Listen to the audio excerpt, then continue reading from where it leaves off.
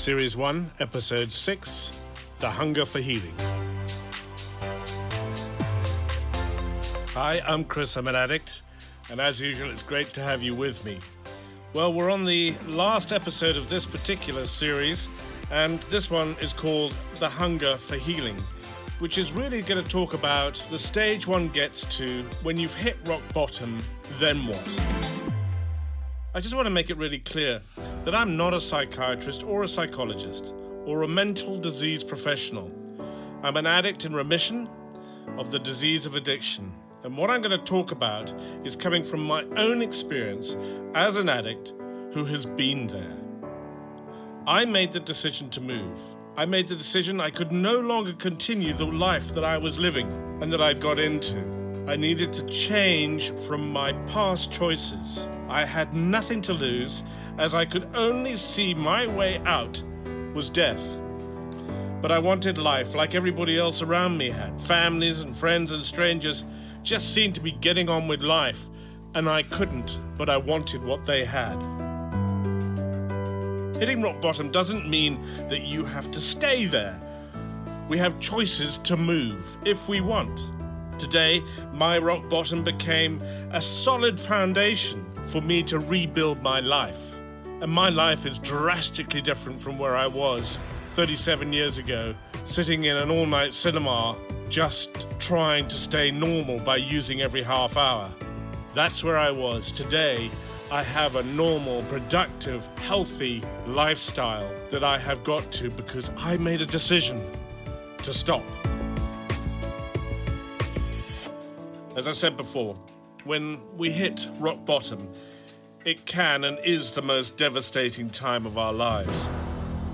At that very moment, we might be in such a dark place that it is easy to think that there's no way out, and I really understand that.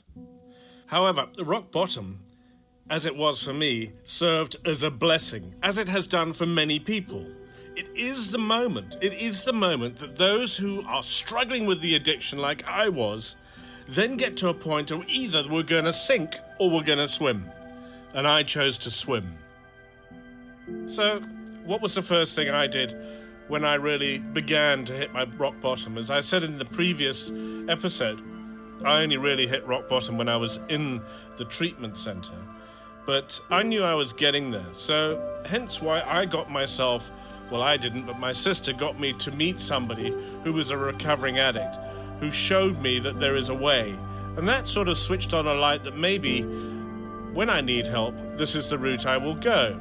I didn't realize at the time I was at a place where I needed help, but I hadn't got to the place of rock bottom. So the first thing that I know that I did in the end, when I hit rock bottom, was to reach out for help. This doesn't mean always the same for everybody else. It's sometimes a very personal level of hitting rock bottom, which I've explained before. And it's not necessarily that you have to go and rush out and find yourself a treatment facility like I did and make calls to get admitted onto a program. In many incidences, many who hit rock bottom do not have the capacity to reach out at all. They're in a place that is so dark that they don't believe anybody cares or is interested in them. And they rather just be who they are and end up usually in the streets or die. That's the reality of what we're talking about. So reaching out for help at rock bottom can include asking for friends, family members, or loved ones to help you find treatment, a treatment, or somebody who is in the fellowship program. You could contact a primary care provider, therapist, or other professional who could also bridge the gap between active addiction and recovery. No matter how this is done, asking for help is the very first and most important step to take after hitting rock bottom.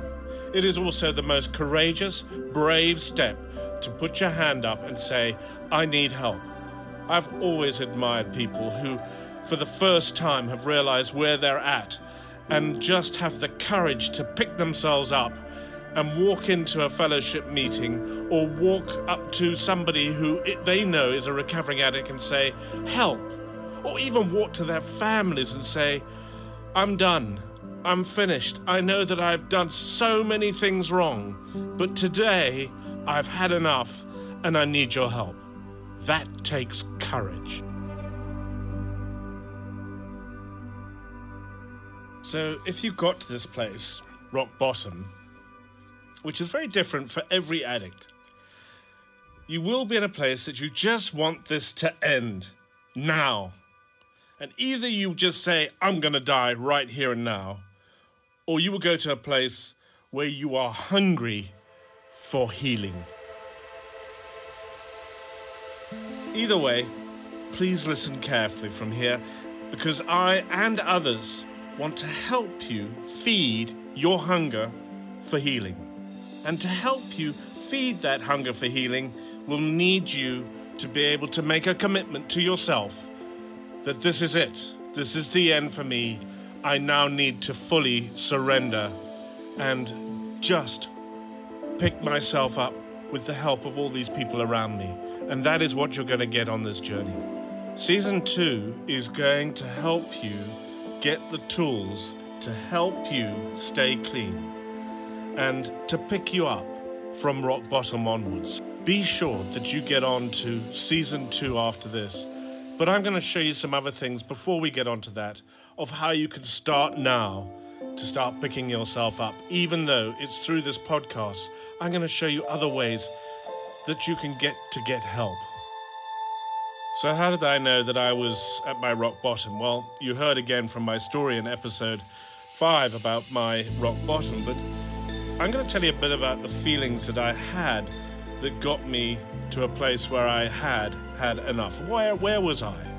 Well, I was, for a start, emotionally finished. My feelings were controlled by my needs. I had nothing that I could do for what I felt I should be doing. I couldn't.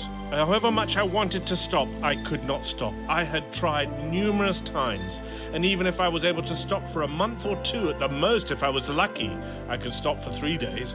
But if I could stop for a period of time, I always started again. I was physically sick. I weighed 45 kilos, which is 7 stone or 99.5 pounds. I was physically a wreck.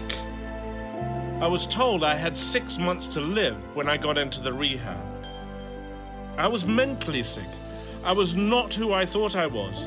I was owned by something more powerful than me that I could not control, and it was making me have to survive by doing things I would never have thought I was capable of doing.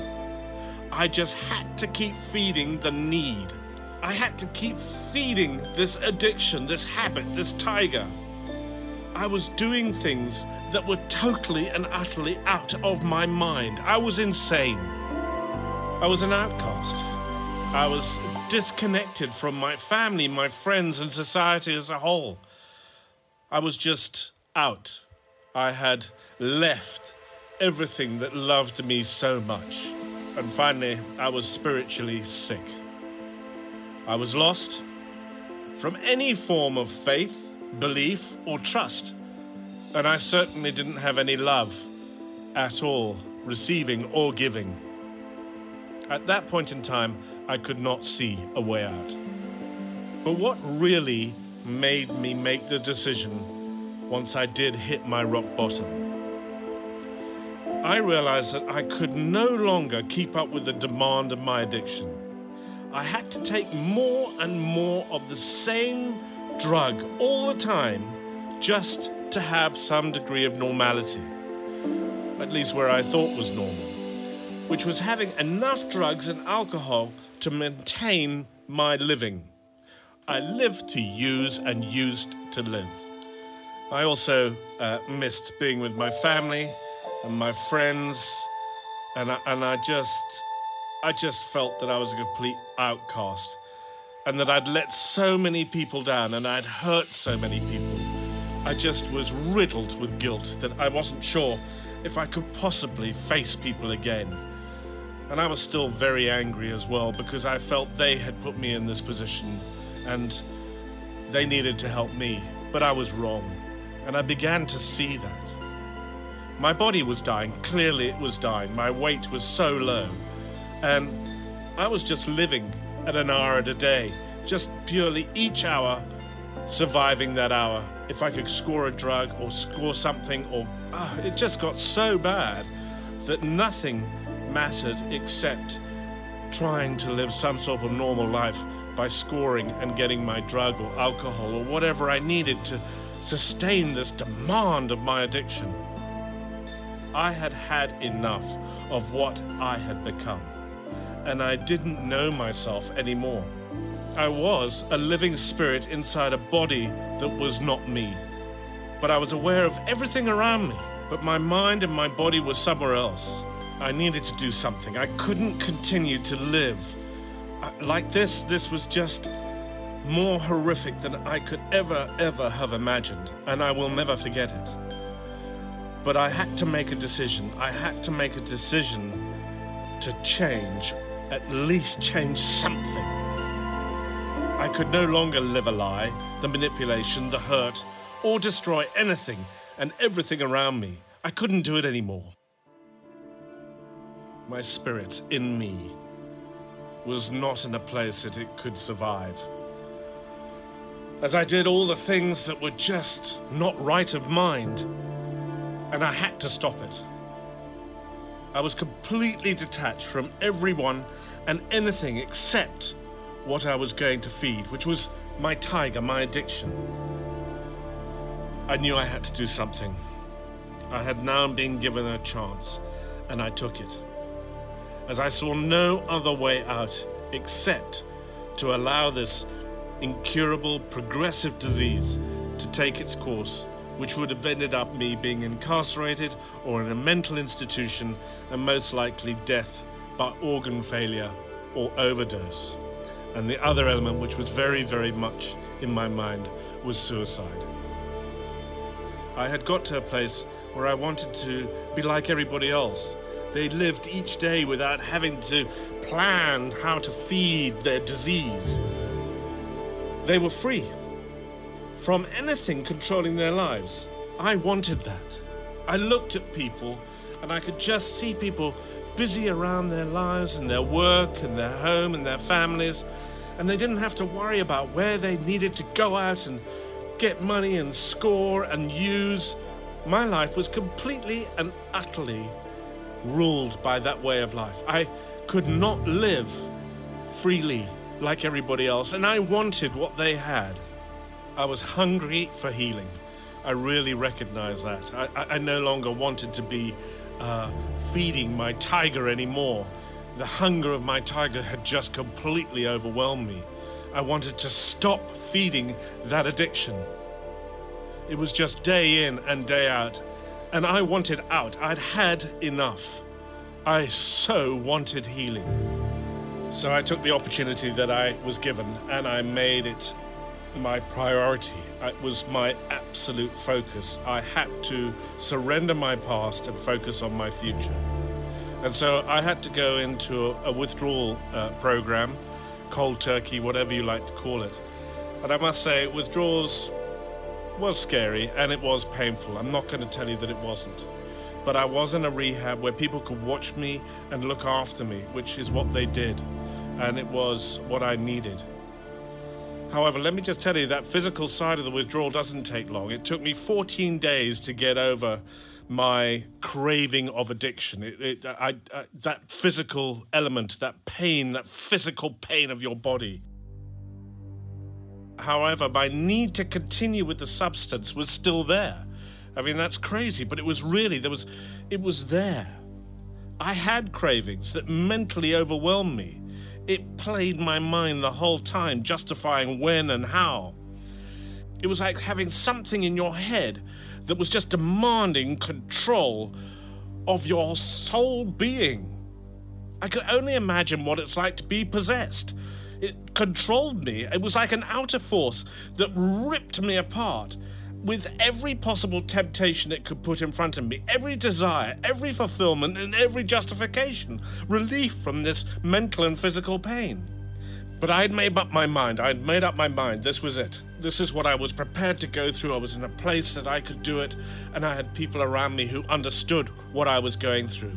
Of all the times I had tried to come off the drugs physically myself, I had failed. I had failed, as I said, so many times. But this time, I had people around me who wanted to help me. Most who had been there themselves and gone through a withdrawal like I was going through. But now, they were free of that, and they were on a journey of recovery, and they looked well. Which is really what I wanted. Not only that, I had doctors and nursing staff who were watching me and monitoring me to see if I was okay. And that was amazing. And I made this decision. I was not going to let them down. I was not going to let my family down anymore. I was not going to let myself down anymore. I was very fortunate to have had this chance to be in a rehab to start my journey of recovery. However, many people, as I know and I've met, have done this at home. They don't necessarily have to be at a rehab.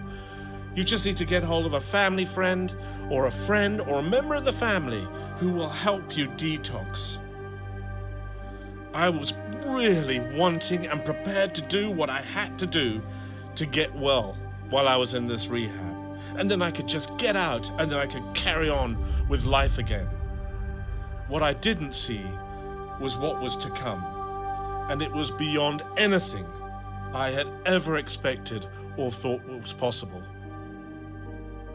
So let's just take a step back. That's how I was while I was going through detox and withdrawals. And of course, as I mentioned in my last podcast, on about 10th or 11th day, I went into the rehab chapel, and I had a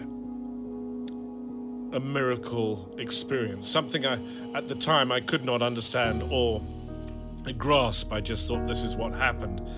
But it was when I asked what I understood was a higher power for help.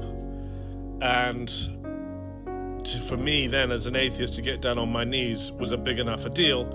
And I was completely shattered when I left the chapel, thinking nothing had happened. But it had, and there had and has been from there onwards answer to prayer. And the first answer, as I said, was the ability to sleep. And the other thing is realizing that I didn't have any more cravings. The cravings had gone.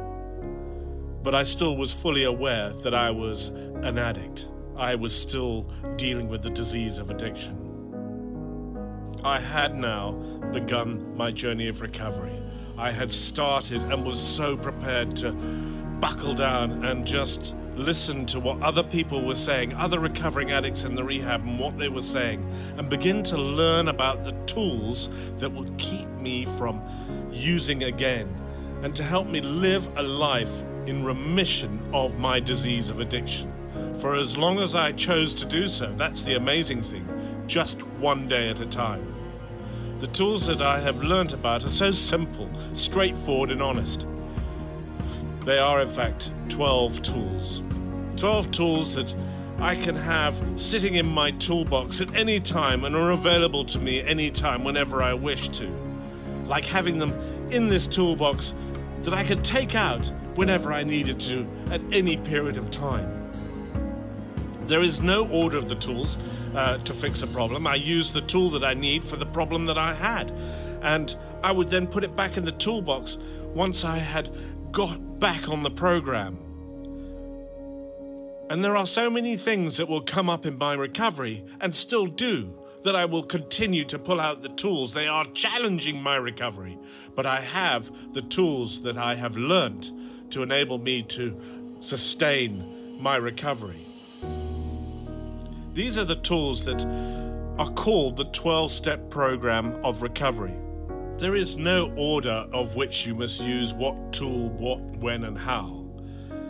But it's always better when you're learning those 12 steps is to do them in order from 1 to 12. But it doesn't mean that when you get to 12 that you're finished and you've done your 12-step program. No, you put all the tools in the toolbox, and then you use each tool, not just in order, but specific tool to fix the specific problem. And you might be using 1 or 2 or 3 tools at one time, but they're there for you to maintain your recovery.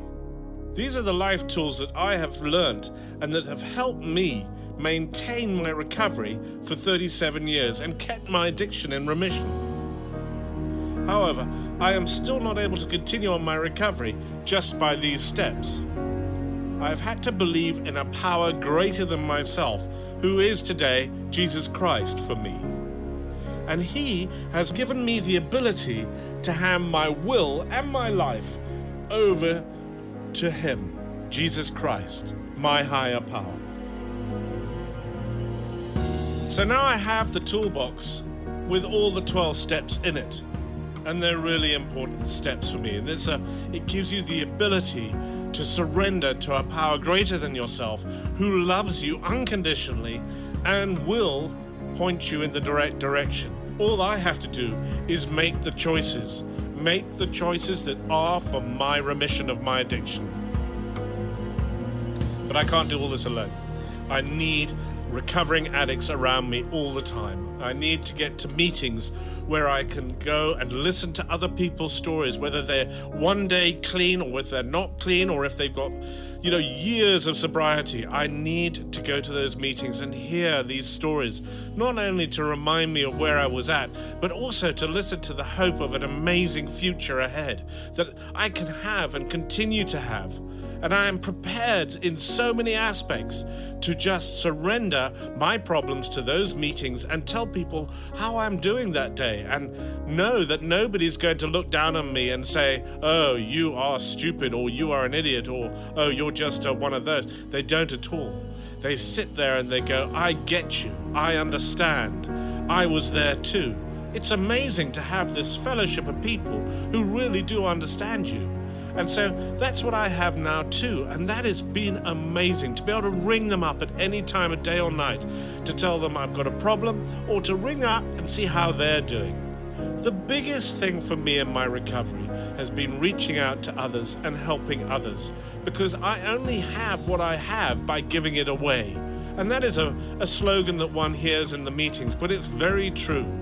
You only keep what you have by giving it away. And I can tell you now, the rewards of giving away your recovery and, well, at least teaching people of how recovery is through the 12-step program and your higher power is beyond anything you could possibly imagine. It is just so rewarding in so many ways. As I was saying, I attend addiction recovery fellowships like Narcotics Anonymous, Alcoholics Anonymous, and All Addictions Anonymous, which personally I prefer the All Addictions Anonymous, as I see so many similarities in my own addictions, not just drugs and alcohol. I recognize my other addictions of my disease, like sex, pornography, and eating, and obsessive compulsive behavior. In the meeting, I have learned not to just look at the differences. I really do look at the similarities in all addictions, because the behavior is the same regardless of the journey each person took to get to this place of complete devastation in their lives through the addiction. But today, I'm with them and I identify with them, and I do over and over again realize I am not alone in this battle of fighting against addiction. But it's not a battle every day. It is so rewarding in so many aspects. We just have to be constantly aware that we have the disease of addiction, that at this point in time there is no known cure, but there is a way of putting it into remission. And that's what I hope I'm going to be teaching you in this podcast and in the next series, which is going to show you the 12 steps of recovery. Today, and I mean this absolutely 100%, I do have a completely different life to when I was using. My life has just literally turned completely around. I have a life that I never believed I could achieve, to be perfectly honest. I in my days of my youth, I saw myself as a complete failure. And then obviously being a drug addict and an alcoholic, that didn't help didn't help that synopsis at all. But I really got to a point where I was just a mess. And I had no faith, no self-confidence, and no trust in anything or anybody or in myself. It was terrible. But today, I am living a life that I really wanted to have, and I have it now. And if I can have it, you can have it. And I'm not just blowing smoke here. I have seen it happen over and over again with so many people dealing with so many different addictions. If you make a decision that you're going to turn your life around and you then get a choice and a chance to do it, all you have to do is say, I surrender. I admit that I am powerless over this addiction and that my life has become unmanageable. And that is step one. And that's what we're going to start talking about in the next series. I just encourage you as we get to this point where we've gone through rock bottom, and then the things to decide as you begin to come out of rock bottom of what is it that I have to do to get to this next phase of being free from this life-destroying disease. I hope what I've shown you or explained to you today is the beginning of seeing what is possible and giving you hope. You're going to meet many people on this journey who have gone through exactly what you have. You are not exceptional and indifferent. You are not the only person who has had to go through this. There are millions of us. The point is, it's okay to say, I am an addict and I have a problem. Because we, as addicts, need to get together, help each other come out of this terrible place that we've all been in or are in, and help each other out. We are putting the hand that was given to us out to you to come out of this place that is destroying your life. I'm going to wrap up again, as I normally do, on this final episode of this particular series, which was Understanding Addiction. I want to encourage you to join me in the next series, which is going to be walking through the 12-step program. I'm going to be explaining each step individually per week so that you could get a really good idea of what the steps are about. I'm also going to give you a little bit of history on where the steps came from and how they have been used today for millions and millions of people all over the world who are recovering from their addictions. I will tell you now what is absolutely amazing for me. I could travel anywhere in the world, and I know not all of us can do that, but I have traveled a lot of places in the world where I can walk in to a meeting, or should I say, first of all, go on the newspaper or the internet and find out where the local meeting is where I am now, say in London. And I can then find out that it starts at 7 o'clock in the evening, and I can then go to that place and walk in. And the minute I walk in, I am surrounded by friends who I've never met before. But you know what? There's a huge camaraderie in us all being together and achieving this thing of recovery. Because it really does. It takes so much love and honesty that I had never seen before that has helped me maintain my recovery, and I want you to have that too. I want to share this in the best way I can. But I'm not going to go on talking about this. As I said in my last podcast last week, I've got David, who's going to give us his story of his recovery and how he's been dealing with his day-to-day freedom from addiction. So, David, thanks very much for speaking, and I really love it that you've chosen to speak here now. So, over to you. Good evening, everybody. My name's Dave. I'm an addict in recovery. First of all, just like to say thank you for allowing me to speak, and hopefully you'll get something out of what I have to say. I don't expect that everything I say to you will gel exactly with how you think or feel right now or in the past, but yeah, we say listen for the similarities rather than the differences. So, as I said, I'm David. I'm an addict in recovery, and it's a long time since I used. That said, today I live my life in recovery just for today. I realize that I'm one activity away from active addiction, and yes, my primary addiction was drugs, but I like to think of it as a disease, and that I can become addicted to anything, any behavior, and you know, today I seek balance in my life. That's my priority is trying to find balance. But enough of what's going on today. I'd like to talk a little bit about my past. I started using drugs at a very young age. But even before I started using drugs, I was quite an obsessive type of person. If I did something, I did it to the nth degree. I always pushed the limits. So, I would ride my bicycle further than anybody else. If it was a hike, I would make it further than anybody else. I really was quite a competitive type of person, but at the same time, I didn't feel very nice inside. Let me rather put it that way. There seemed to be something missing. I didn't feel comfortable with myself. And I did all these things to try and either fit in, or else I did it to kind of get noticed. And I mean, I was quite a naughty kid at school. I think that's how it'd be described. It wasn't bad, but I was quite naughty, and I was always in trouble with the authorities. I didn't cope with authority figures well at all, and there always seemed to be something missing. I did not feel comfortable, and I wasn't very honest. I told lies because I made out that I was more than I was, or that my family was more than it was, and I didn't think people would like me for who I was. That's the only thing, looking back, that I can think of. It's very manipulative. I would do things with intention of benefit. I didn't do things for the sake of doing things. There always had to be a reason. I was also quite controlling.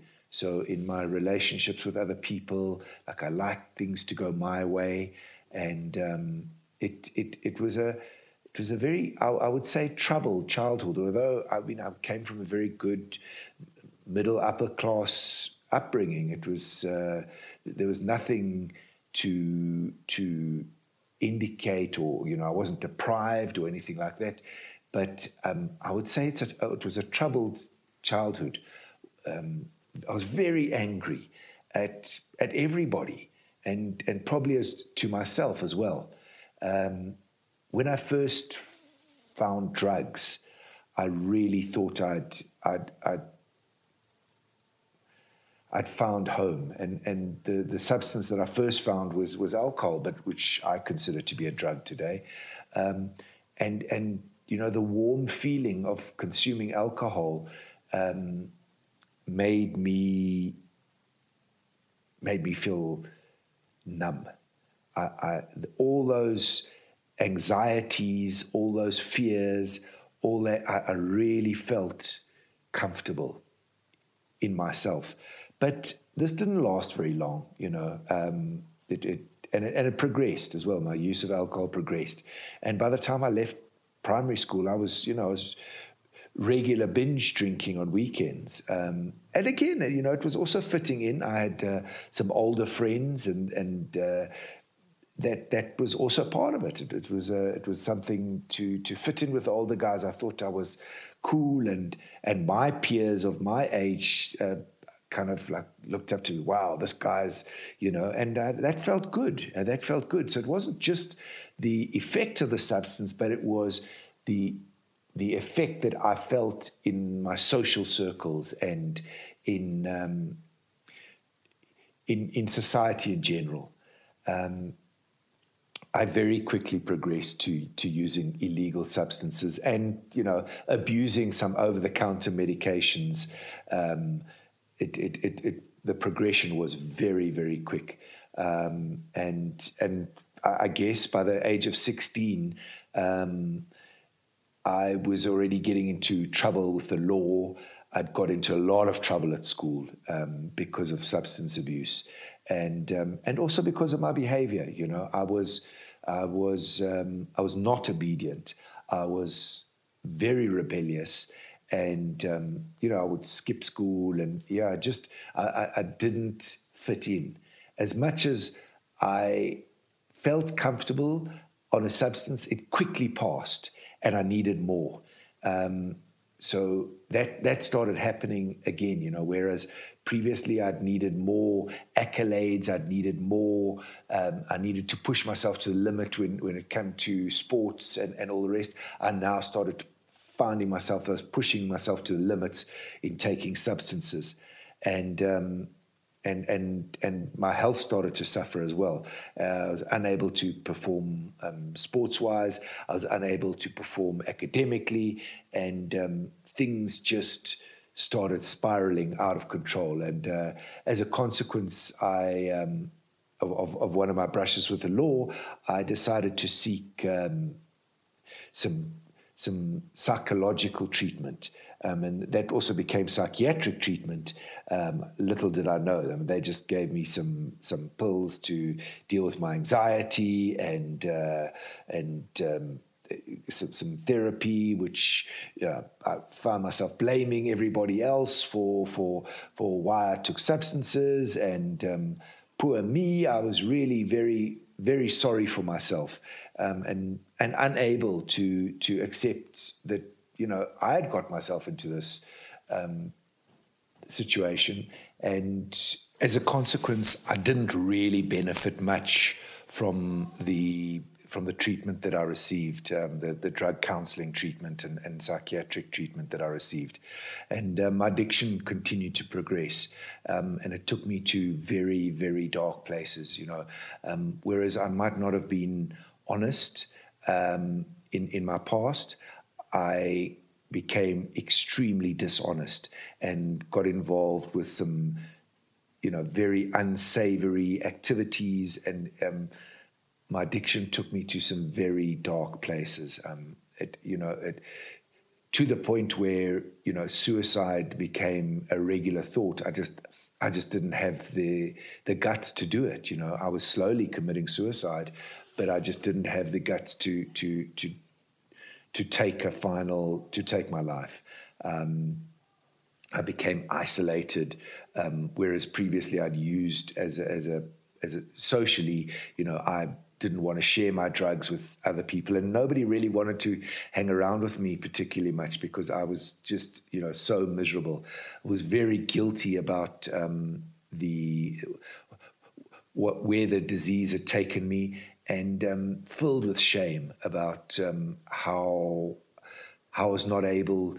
I think on some level I started to realize that I'd lost any control that I thought I had, but I wasn't willing to admit that I was out of control. Anybody who asked me, I said, I absolutely, of course I can stop whenever I want. The problem was I just couldn't stay stopped, despite all the promises that I made to myself and to others.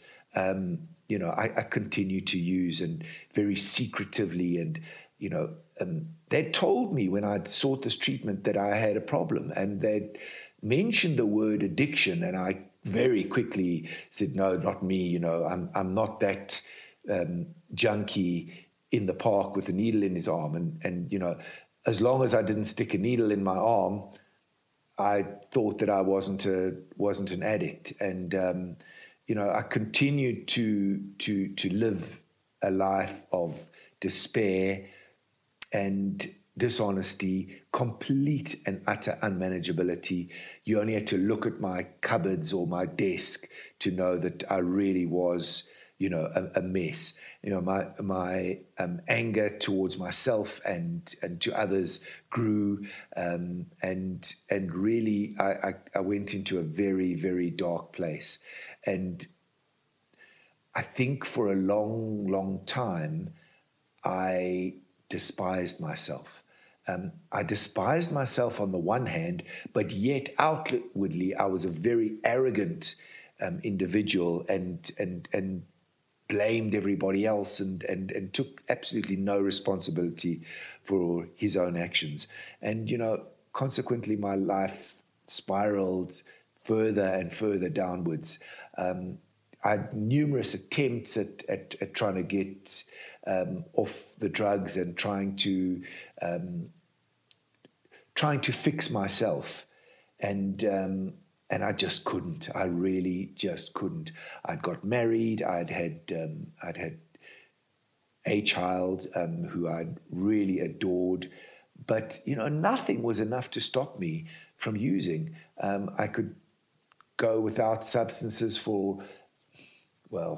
I couldn't go without substances. I could go without some substances for a period of time, but then I would end up back on that substance or another substance. I just tried everything. I tried leaving the country.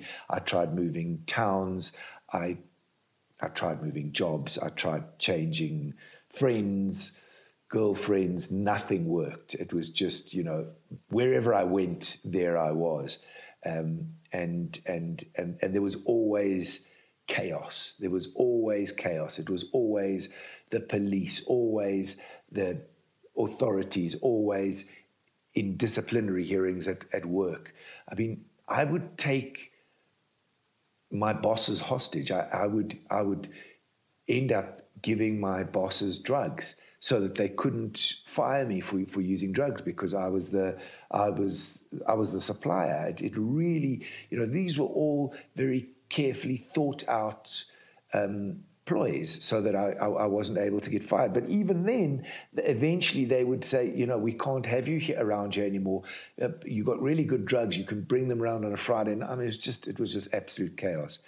I mean, until I reached the point of absolute despair when I'd been on the streets before, but I'd never been alone, completely alone. Either my parents bailed me out, or a girlfriend, or a colleague, or somebody. I always managed to get rescued.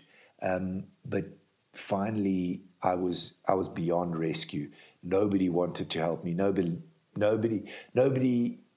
believed that I could get better, and everyone had given up hope on me, including myself. And I remember locking myself into a room and throwing the key out the window because I didn't trust myself not to go back and score again. And somebody came to the door and said, "Listen, there's a place at a rehab for you, and if you want to go, we need to go now."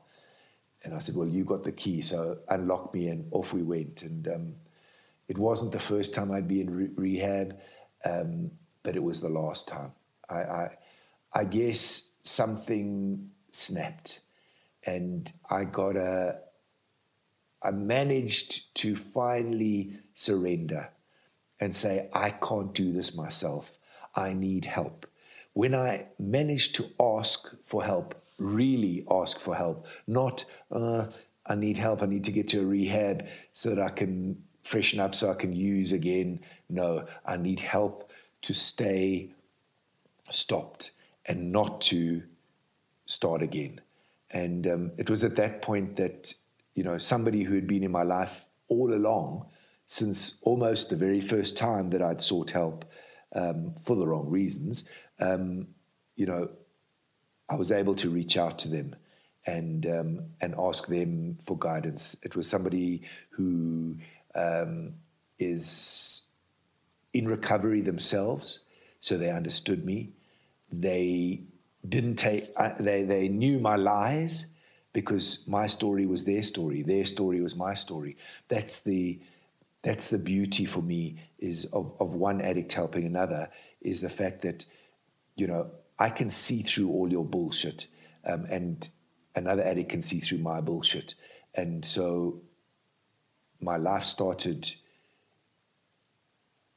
true life started when I was able to tell the truth about how I felt about myself, how I felt about others, that I was able to look at myself and see my part. And yes, sure, I may have been dealt a few bad hands, but a lot of people get dealt bad hands, and they don't destroy their lives and destroy the lives of their family members and their friends and so I needed to take responsibility for my recovery.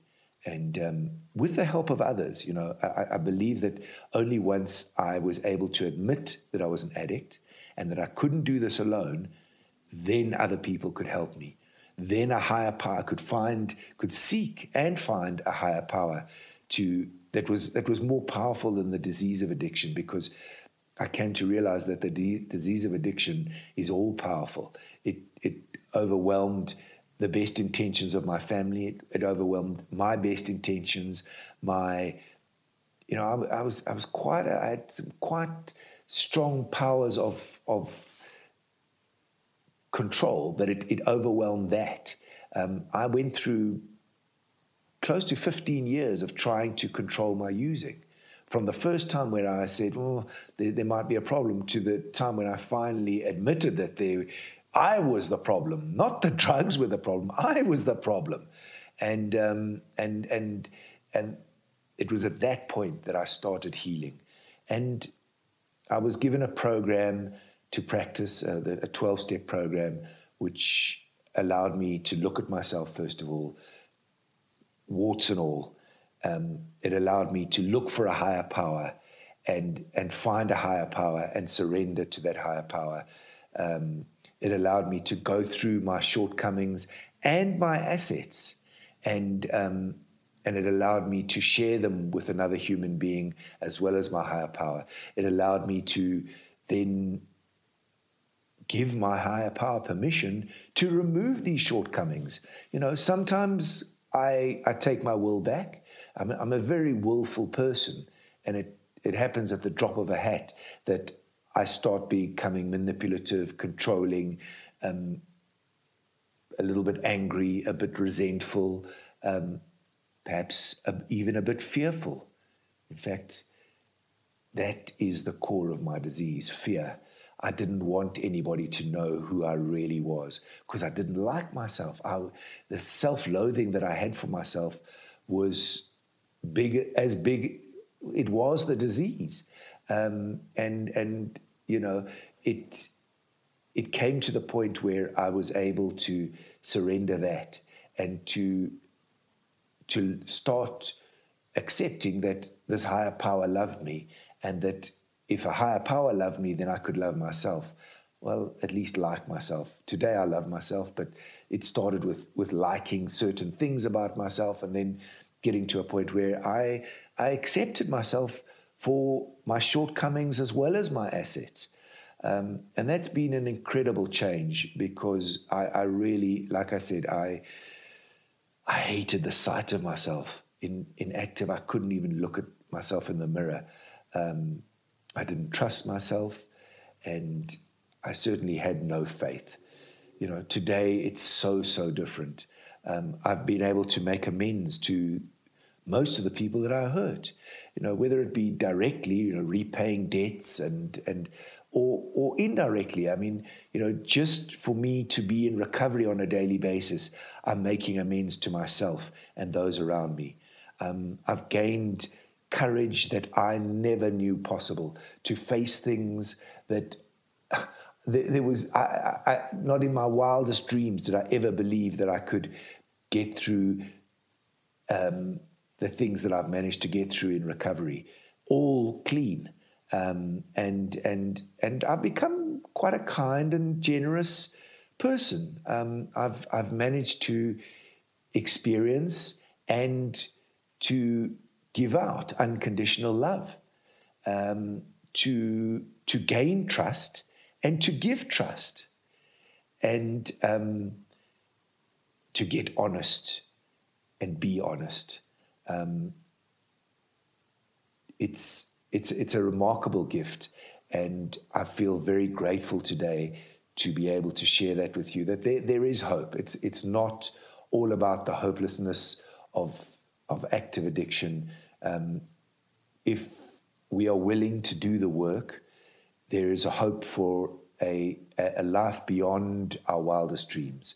There is a chance to make amends, to live a full and honest and productive life, to be part of society as opposed to destroying society. And so if I were to leave you with something, it would be that out of the hopelessness of despair and from the pain of despair and unmanageability, if I'm able to surrender, and I need to surrender on a daily basis today, if I'm able to surrender and to completely embrace a program of recovery and to follow the suggestions of others, I'm able to heal and live a life beyond my wildest dreams. And I guess you can too. So thank you very much for the opportunity, and lots of love. Thank you, David. Brilliant. And thank you again so much for taking the time to record your story and tell it to us all today. It's amazing. And there in itself is a friendship that I've had for most of my recovery. And I've known David for a very, very long time. And it's been a privilege to have him as a friend and as a fellow recovering addict. And I just want to reiterate that this friendship and bonding that one has in all these meetings and fellowships are essential for the maintenance of our recovery. But above all, it's for true love and friendship that is beyond anything that I've experienced before.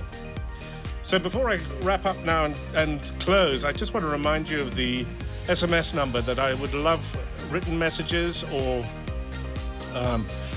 audio messages, which is I love too, or if you want to tell me your story and put it onto a WhatsApp message, the number is 076 464 2098. And I really look forward to hearing from your comments. So until next week, when we start our second series, which is going to be all about recovery, I'm going to say, just look after yourselves, guys. Think about what I've said today, and I really look forward to having you in the next series. So until then, keep well, keep safe, and remember, keep it clean.